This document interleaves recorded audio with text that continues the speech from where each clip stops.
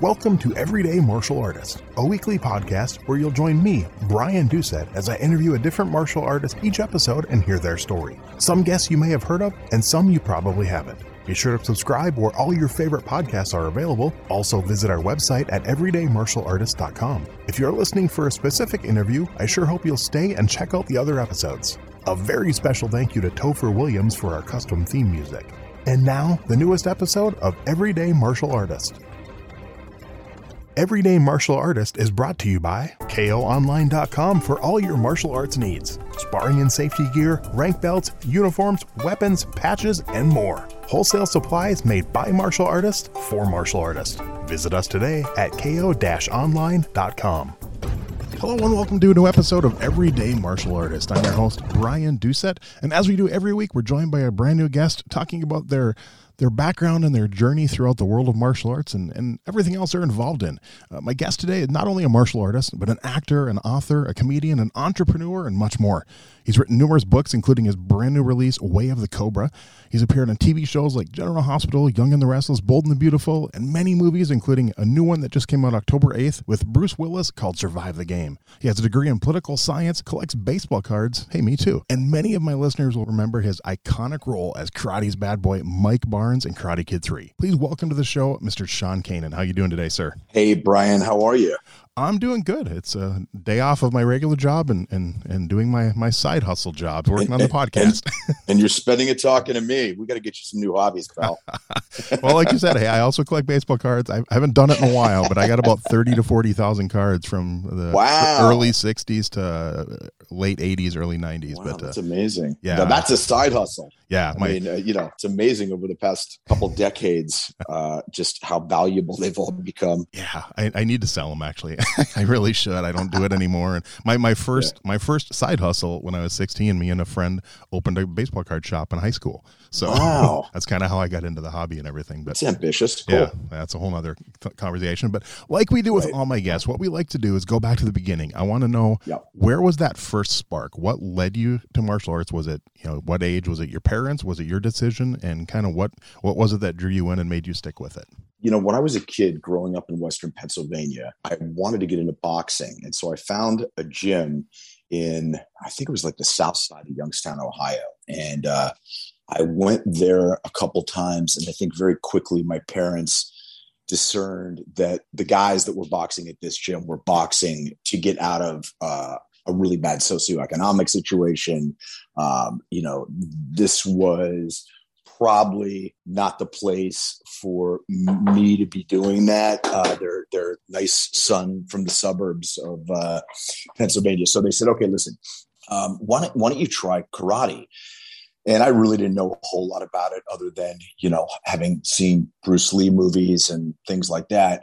And a couple of the guys that worked for my dad had been studying at this dojo in my hometown. And I remember one of them brought some pictures in and showed me, all these incredible kicks they were doing. And I was like, this looks pretty cool. And so when I was, I guess I was about 14, I first stepped foot into a dojo, and I was just enamored from right away.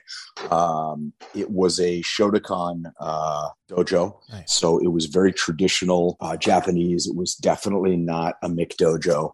This was, a lot of, discipline, tradition, all the stuff that I needed as a kind of unruly 14-year-old kid. And it came along at just a fortuitous point in my life. I really needed to get that kind of structure. I had experienced a lot of bullying when I was younger. I really lacked discipline. I lacked a lot of the stuff that, I think most kids at that age really need.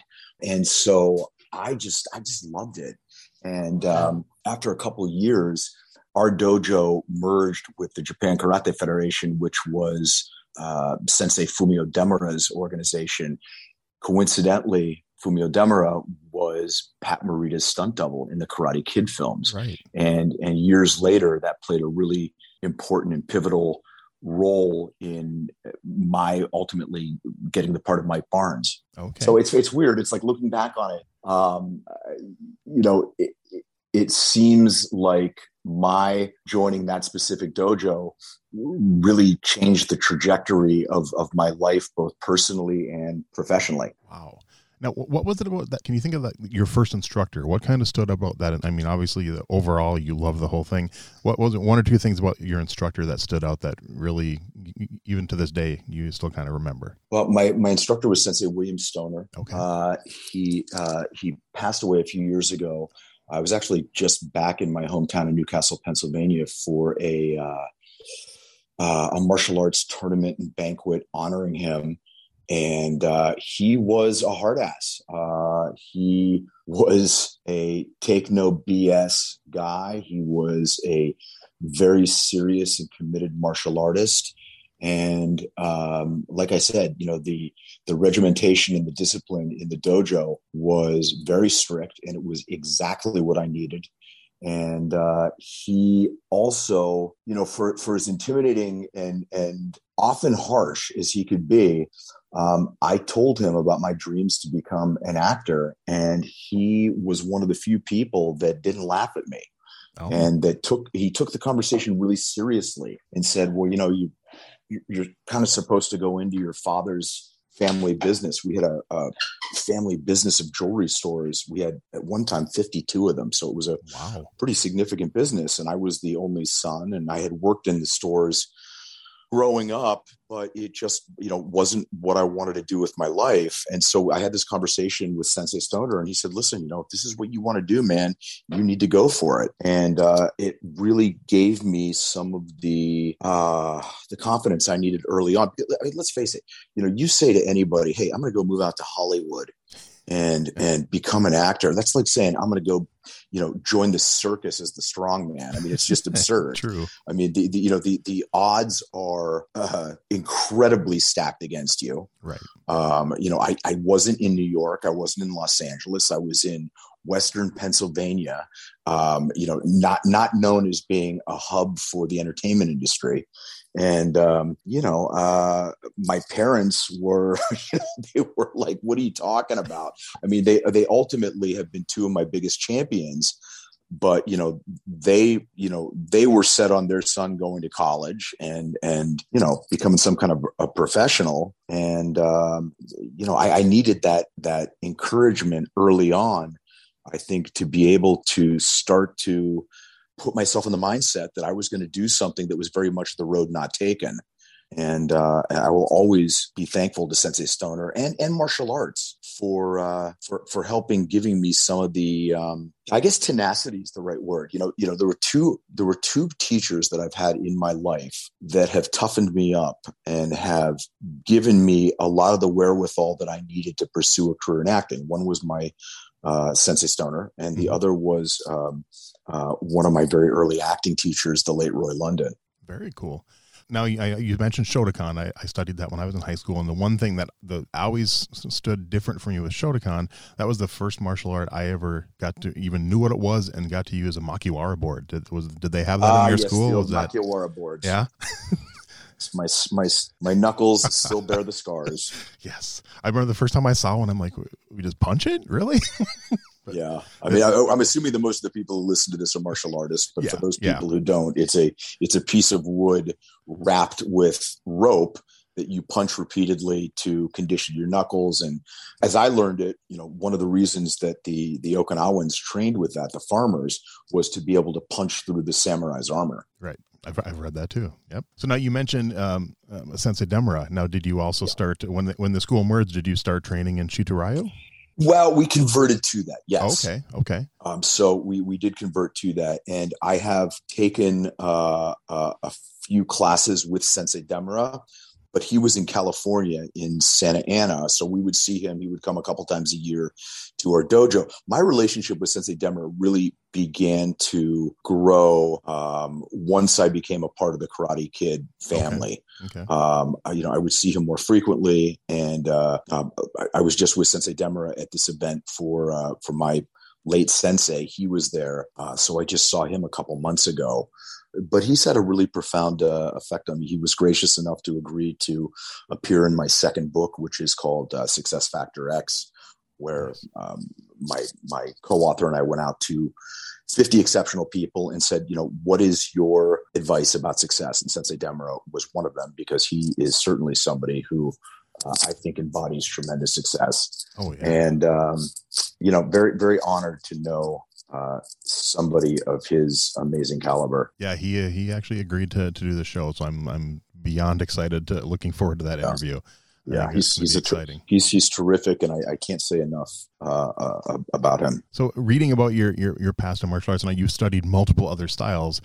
First of all, I'd like to know a little about those styles, but also as your career grew and started expanding and getting more busy, how did you find time, and did you make time to train? There have been times in my life that I've trained. There's been times that I haven't trained.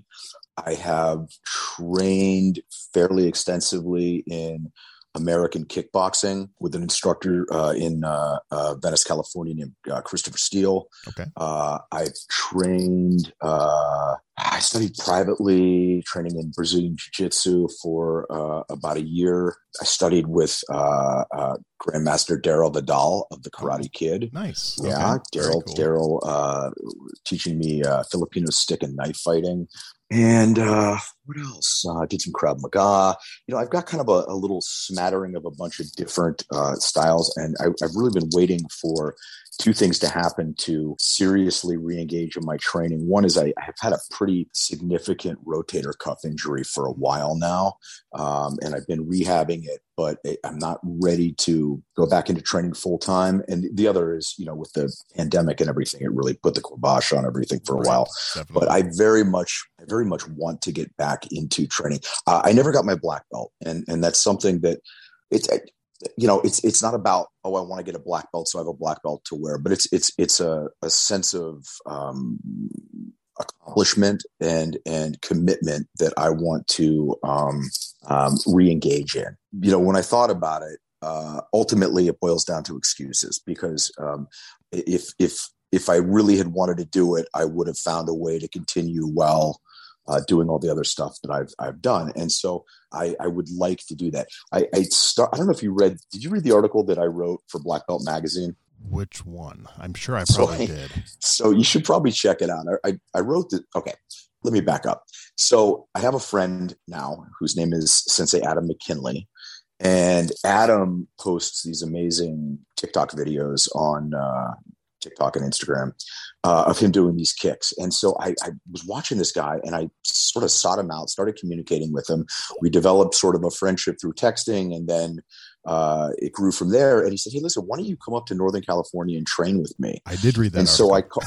I did. Yeah. Yes. So you read it. Okay. Yep. So I called Robert Young up, the editor of Black Belt Magazine, and I said, "Hey, buddy, listen, I don't know if I'm having a midlife crisis or what, but I'm going to go sight unseen to this guy that I've never met in the mountains and woods of Northern California and go train with him." And he's like, "Well, I think that'd be a really great article." And I said, "I do too." And so I went up and stayed with Adam and his lovely family for a week and trained. And he then came to visit me in Pennsylvania for Sensei Stoner's event that I was telling you about. Okay. And I'm just waiting until I get a break in the action to go back up and train with him. He's an unbelievable martial artist, a fantastic human being, and has become a dear friend of mine. And really, for me, epitomizes all that is good and decent and right with martial arts. And I think the universe puts people together, and I've been very fortunate to find him. And I can't wait to go back up and train with him again. And I think probably if I do get on the trajectory towards getting a black belt, I would like to earn it with Sensei McKinley. Very cool. Yeah. So I know you probably get asked a lot of these questions, so I'm trying to ask the questions that you're not always asked, but I'm just curious, did you enjoy playing a bad guy? I mean, obviously that's one of your most iconic roles. I did. That has to be fun. Yeah. It was a lot of fun. Nice. You're obviously a super nice guy, so I imagine it's completely different than what you are in real life. Thank you. It was a lot of fun. I'm very much not that guy. Like I said, I was bullied a lot when I was younger, and to later go on to play this iconic bully is sort of, I don't know if ironic is the right word, but it's certainly strange. It's fun. But it was a lot of fun. Yeah. I mean, I always say this. Look, I was the guy that bought a ticket to see The Karate Kid and The Karate Kid 2 in the theaters, and then to suddenly be there and be the guy at the All Valley tournament with Daniel-san was surreal and amazing and invigorating and all of that incredible stuff. Yeah, that was definitely an iconic friend. I mean, it's the reason I got started in martial arts, the original Karate Kid. Yeah. There was an instructor handing out free passes outside of the movie theater opening night. I'm like, oh wow. Yeah, it was like smart marketing back in 1984. I'm like, wow, yeah, I know. I'm like, oh cool, free 30 days. I'm going to try this. So yeah, that was the start of my martial arts career. And for many other people too. Oh, I would imagine. Yeah. There's you look back at probably each decade. There's that in the 80s, maybe the Ninja Turtles or Mortal Kombat in the 90s. Ninja Turtles. Yeah. I remember Mortal Kombat when that opened. A local school did a demonstration outside of the theater, and they were like jumping off walls and breaking boards and stuff. And I'm like, oh, they're gonna get some students. Right. It's smart. So when did the writing start for you? Was the Black Belt article first, or did you start writing? No, and what kind of led to it? No, I've written for as long as I can remember. I went to boarding school and for 2 years, for my junior and senior year. Went to public school the years before that. And I started writing then, and I actually started writing some pieces which I went back and looked on years later, and they formed the impetus for the first film that I wrote, which was called Chasing Holden. It's about a young boy who runs away from boarding school to go find J.D. Salinger. Oh, wow. And he had been released. He's the son of the governor of New York, had been released from a mental institution, and he steals a gun. And so the whole story is you're not quite sure if he's going to assassinate J.D. Salinger or, if what he's going to do. So anyway, my writing started really early. I'm one of the head writers on the show that I created, Studio City, which is on Amazon Prime. We were really fortunate and won the Emmy for outstanding limited fiction this past Emmy season. That's awesome. I write. I mean, my third book now.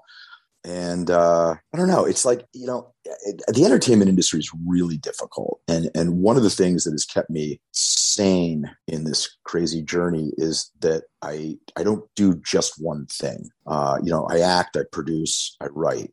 And, when any one of them is firing on all pistons, you're really fortunate. And when a couple are happening at the same time, it's a dream. But, there have been times in my career when the acting just wasn't really happening. And I would say, okay, fine, I'm going to work on the writing for a little while. And that way, I feel like I'm always making forward progress. Okay. So now looking at the 3 books you've written, they all kind of, not really not identical. I don't want to say that, but they're kind of under the category of, like, I would say, like motivational or self-help. All talking about different topics, of course, but they're all kind of like, so is that something you obviously love, encouraging people and motivating people and stuff, because that's a big part of your writing? I do. One of the things I talk about in Way of the Cobra is the necessity to clarify your why. What is your why? It's that thing that gets you out of bed in the morning with passion. I don't need an alarm clock to get out of bed. I get out because I can't wait to start my day. For me, I have 2 whys. My first, all I have to do is look down at my left hand. I look at my wedding ring, and it's my commitment to my wife, to our marriage. I never want to see a look of buyer's remorse on my wife's face. And so that's one of my driving whys. My other is to inspire people. I truly love inspiring and helping people. And I think, determining what your why is so important towards the goal of achieving success. Your why is, if success is the destination, your why is, the fuel that fills the vehicle to get you there. Okay. I'm loving the book. I was hoping to have it done by now, but our mail service is horrible, and it came about 6 days later than it was supposed to. So well, good. I'm glad you're enjoying it. Yeah. So but I'm about probably 80% through it so far. And I love those kind of books. I love motivational books. I mean, like I told you when we were communicating, I used to read about a book a week. I'm trying to get back into that. Slowed down just because I've been doing so many other things, but I'm loving it, and I've already recommended it to 3. I got a kind of, not really a book club, but I got some friends that we always recommend books to each other, and that was one of the first ones I recommended last week. So hopefully get you some new readers on that one too. I really appreciate that. And it just quick, you want to shout out the website where they can find the book? And I'll put it in the show notes too. So I really appreciate that. The website is wayofthecobra.com. And, I do a lot of podcasts and interviews and things about the book because, of course, I want to sell books as everybody who has a book does. But, honestly, I want to get this book into as many people's hands as possible. I know that the information in this book is catalytic.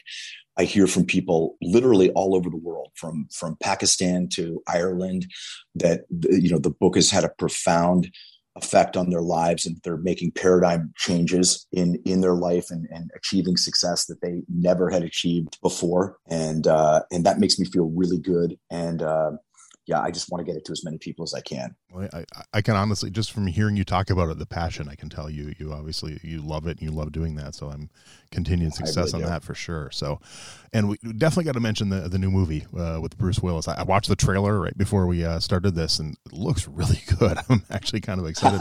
I love Bruce Willis anyway, but it looks like a great movie. Just talk a little bit about that and what it was like working with Bruce. This has been a really incredible year. If you would have told me at the beginning of this year of a pandemic that I was going to wind up doing back-to-back films with Bruce Willis, I would have said, "Hey, thanks for the vote of confidence," but I don't think that's going to happen. And a friend of mine who's a director directed the film. His name is James Cullen Bressack, and he said, "Look, I'm doing this film with Bruce. I'm actually doing a couple films with Bruce in Puerto Rico. And I think I got something that would be fun for you to do." And so I went to Puerto Rico, and we created this role that really wasn't in the script the way it was written. I'm supposed to play this thuggish bad guy, and I sort of decided that this guy was going to be the comedy relief along with another character. And that sort of merged into me doing this accent and all this other stuff, and it became really, really fun. So I did that, came back to Los Angeles, and about a month and a half later, was asked back to do another film with Bruce called The Fortress.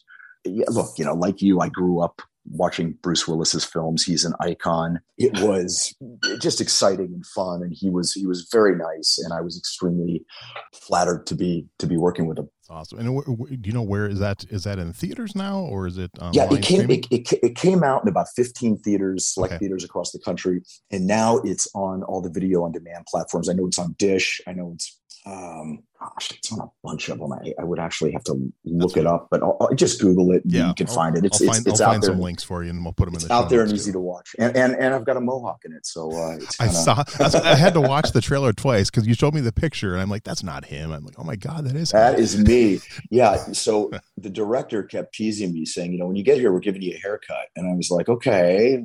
All right, whatever. I usually get a haircut before I start a production, and that haircut was what you saw. And I got to tell you, I kind of dug the mohawk.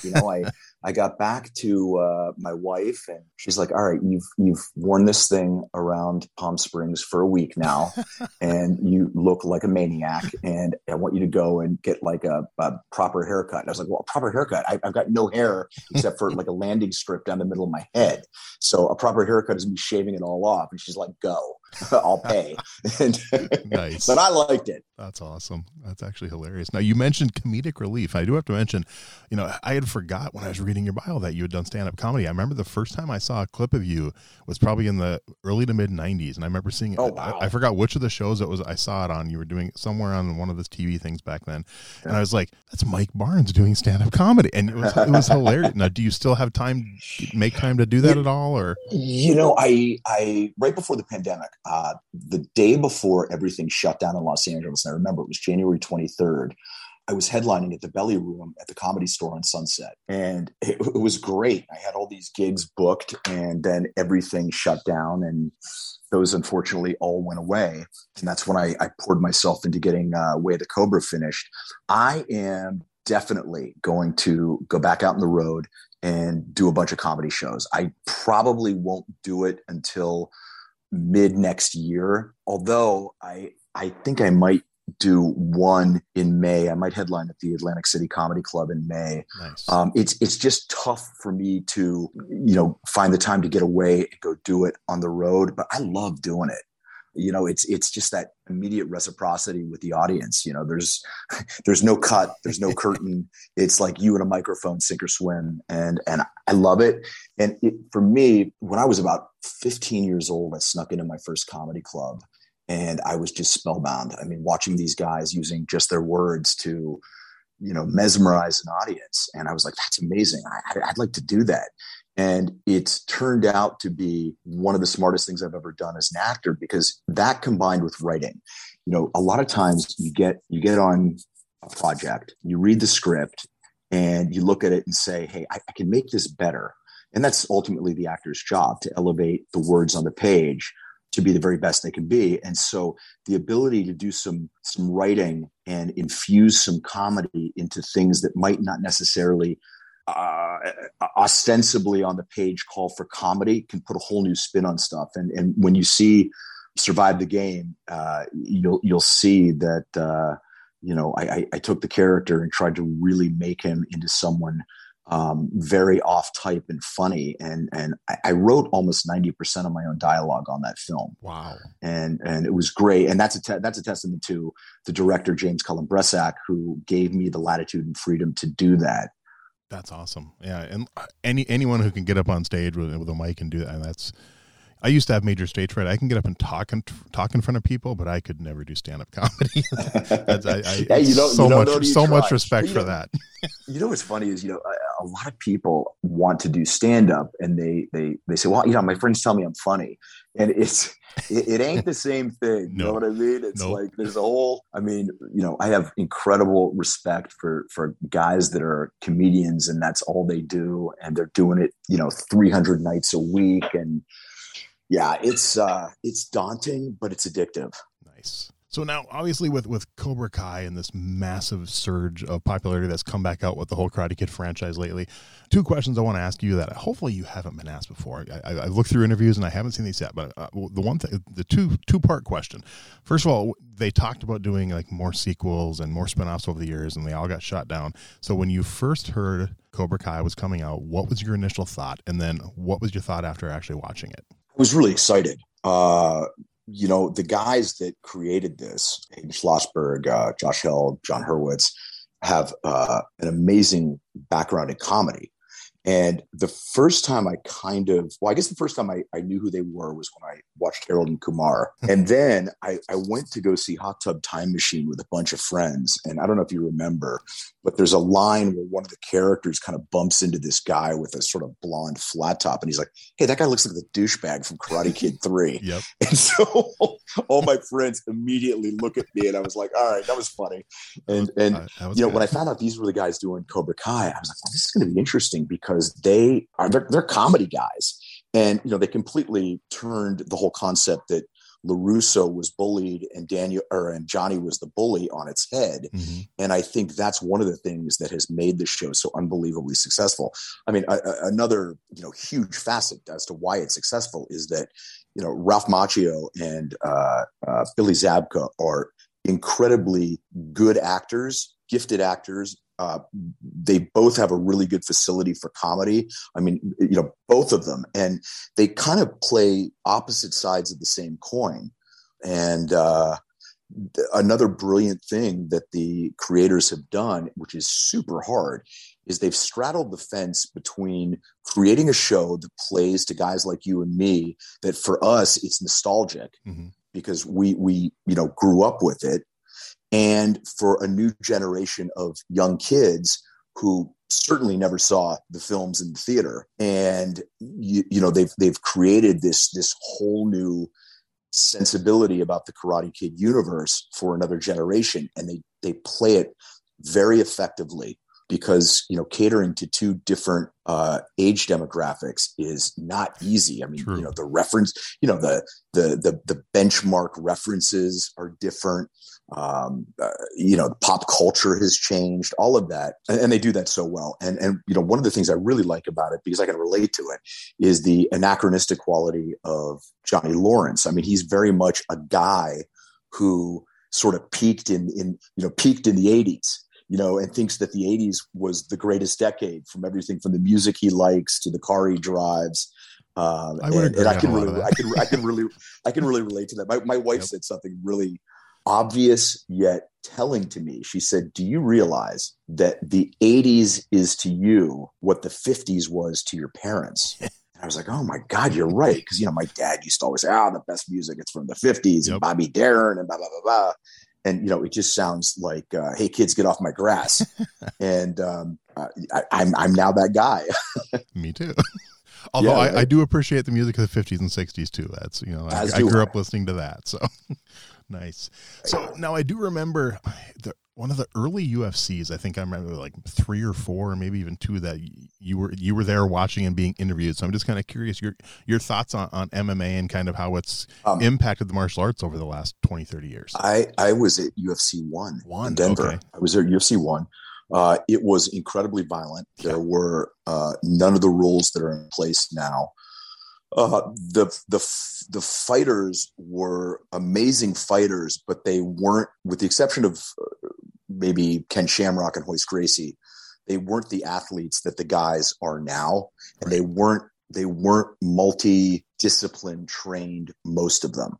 So you'd have a guy that's a karate guy versus a sambo wrestler. I mean, now to have success in the UFC, you have to, of course, be an expert in wrestling, jiu-jitsu, stand up, so the guys that are now in the game and have been for the last, more than a decade, are just a different breed. I love MMA. Nice. I do. I think it's amazing.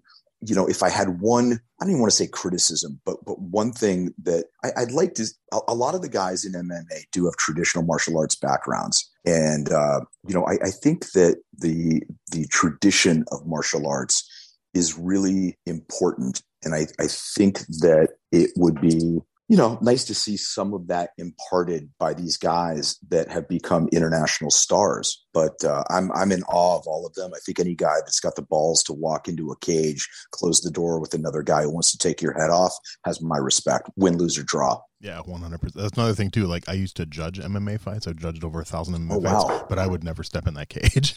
Yeah. So nothing but respect for anyone who does. So absolutely. Nice. So if you had to pick, I know we kind of talked about a couple, but if you had to pick one martial artist to put on the top of your list for someone you just truly admire, who would it be on the top of that list? Ooh.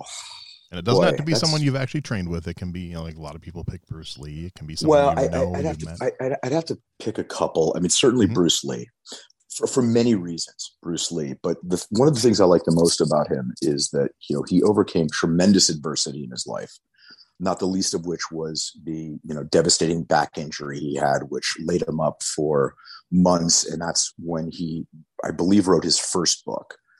But he's a phenomenal philosopher. I don't know if you've ever read a book he wrote called Striking Thoughts. Yep. But Bruce Lee is so much more than just a martial artist. And also, he was poised to be a mainstream movie star at a time when nobody wanted to see an Asian man as the lead in a film. And, had he lived, I think, this renaissance that has happened with Asian actors that I think was precipitated by Crazy Rich Asians and some of the other films, I think that would have happened decades ago.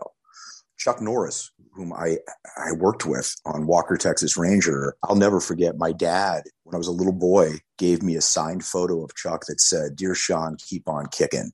Nice. And decades later, I was in a fight scene with Chuck on Walker, Texas Ranger down in Texas, and it just was mind-blowing. That's cool. Phenomenal martial artist, phenomenal human being. Oh boy, there's so many. Fumio Demura. Yeah. I mean, he is a modern day samurai. My teacher, Sensei William Stoner, my other sensei, Adam McKinley. These are guys that I just have enormous respect for and am in awe of what they're able to do. It is hard to pick one. I don't think any of my guests have ever picked just one. It really is. I suppose ultimately I would have to go with Bruce Lee. Nice. Okay. Do you have a favorite martial arts book? Do I have a favorite martial arts book? Well, I really like Striking Thoughts. It's not a martial arts book per se, but it's written by Bruce Lee. I remember as a kid reading a book written by Masayama. That was kind of one of the first martial arts books that I had read.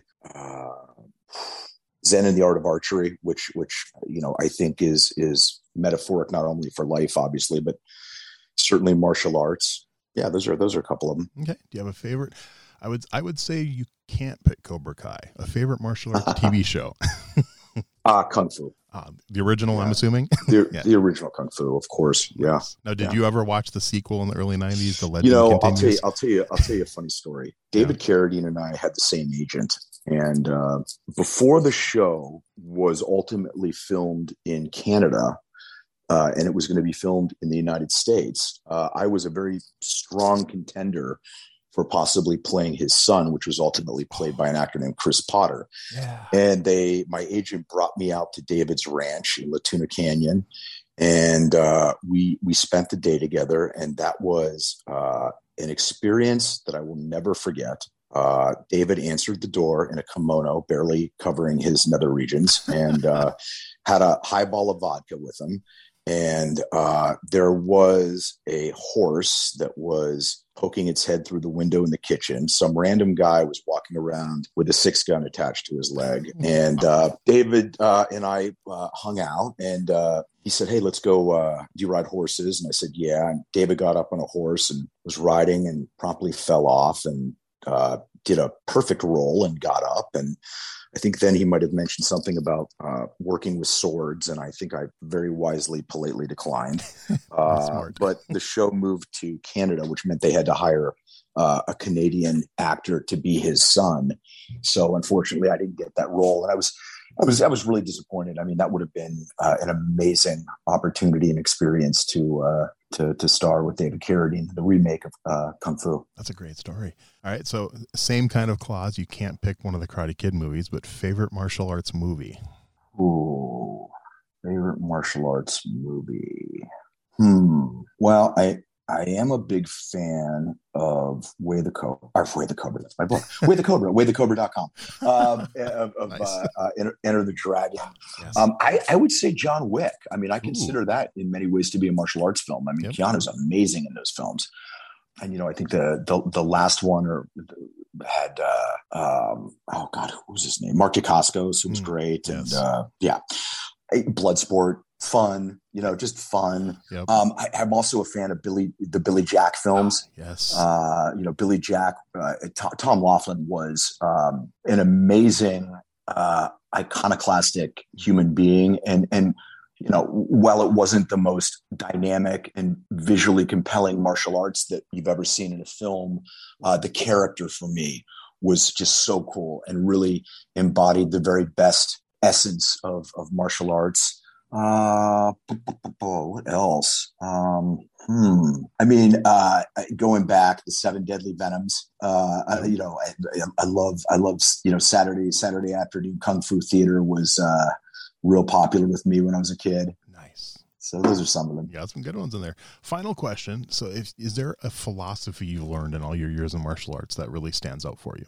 The one that comes to mind the most is something that Sensei Demura said, and I appropriated it for my book, Way the Cobra, and it's get knocked down 7 times, get up 8.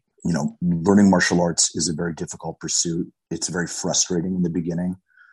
It's frustrating throughout in a lot of ways, but the ability to continue to come back and try harder, and I think is metaphoric for life. Nobody gets out of life without getting knocked down. And it's those who are able to get back up and learn from it, and that's something that has always stayed with me. And I think probably the other overriding umbrella concept is respect, being respectful and compassionate of others. That martial arts is primarily for defense and to be used with judiciousness, and kind of with great power comes great responsibility, that sort of thing. Right. So that's all stuff that I've taken with me. Great answer. Well, and before we end it, just any last minute things. I know, like I said, I'll put the website for the book out there. Anything else you want to plug that you have coming up? So when is this interview going to be posted? So Well, I can do it sooner if you want me to, but normally it's about 3 to 4 weeks. Okay. But I can definitely do sooner if we have to. No, that's okay. Just for those people who want to see me doing something very different than Mike Barnes, you can tune in and watch me on The Bold and the Beautiful on CBS. Nice. I'm reprising my role as bad boy Deacon Sharp, and Deacon has been known to use martial arts a few times on the show, and I would love to get as many people from the Karate Kid Cobra Kai universe to check me out doing something different. And please check out my book, Way of the Cobra, at wayofthecobra.com. Nice. Well, I just want to thank you. This has been so much fun. It's been a blast talking about you and hearing about your past and everything you're involved with. It's been an honor to have you on. Ryan, thank you so much. I want to wish you much continued success, and thank all of your listeners for their support. And I hope we can do this again at some point. I would love that. Maybe after you get your black belt, we'll come on and talk about your black belt. All right, my friend. Listen, take care of yourself, and I look forward to our paths crossing again. Thanks for listening to Everyday Martial Artist. We hope you will join us every week for a brand new episode with a different martial artist telling their story. If you enjoy the show, be sure to leave us a review. Also, be sure to check out our website at everydaymartialartist.com. There you can find all of our episodes and contact us to suggest guests and ask questions. Again, thanks for listening to Everyday Martial Artist, and we'll see you next week.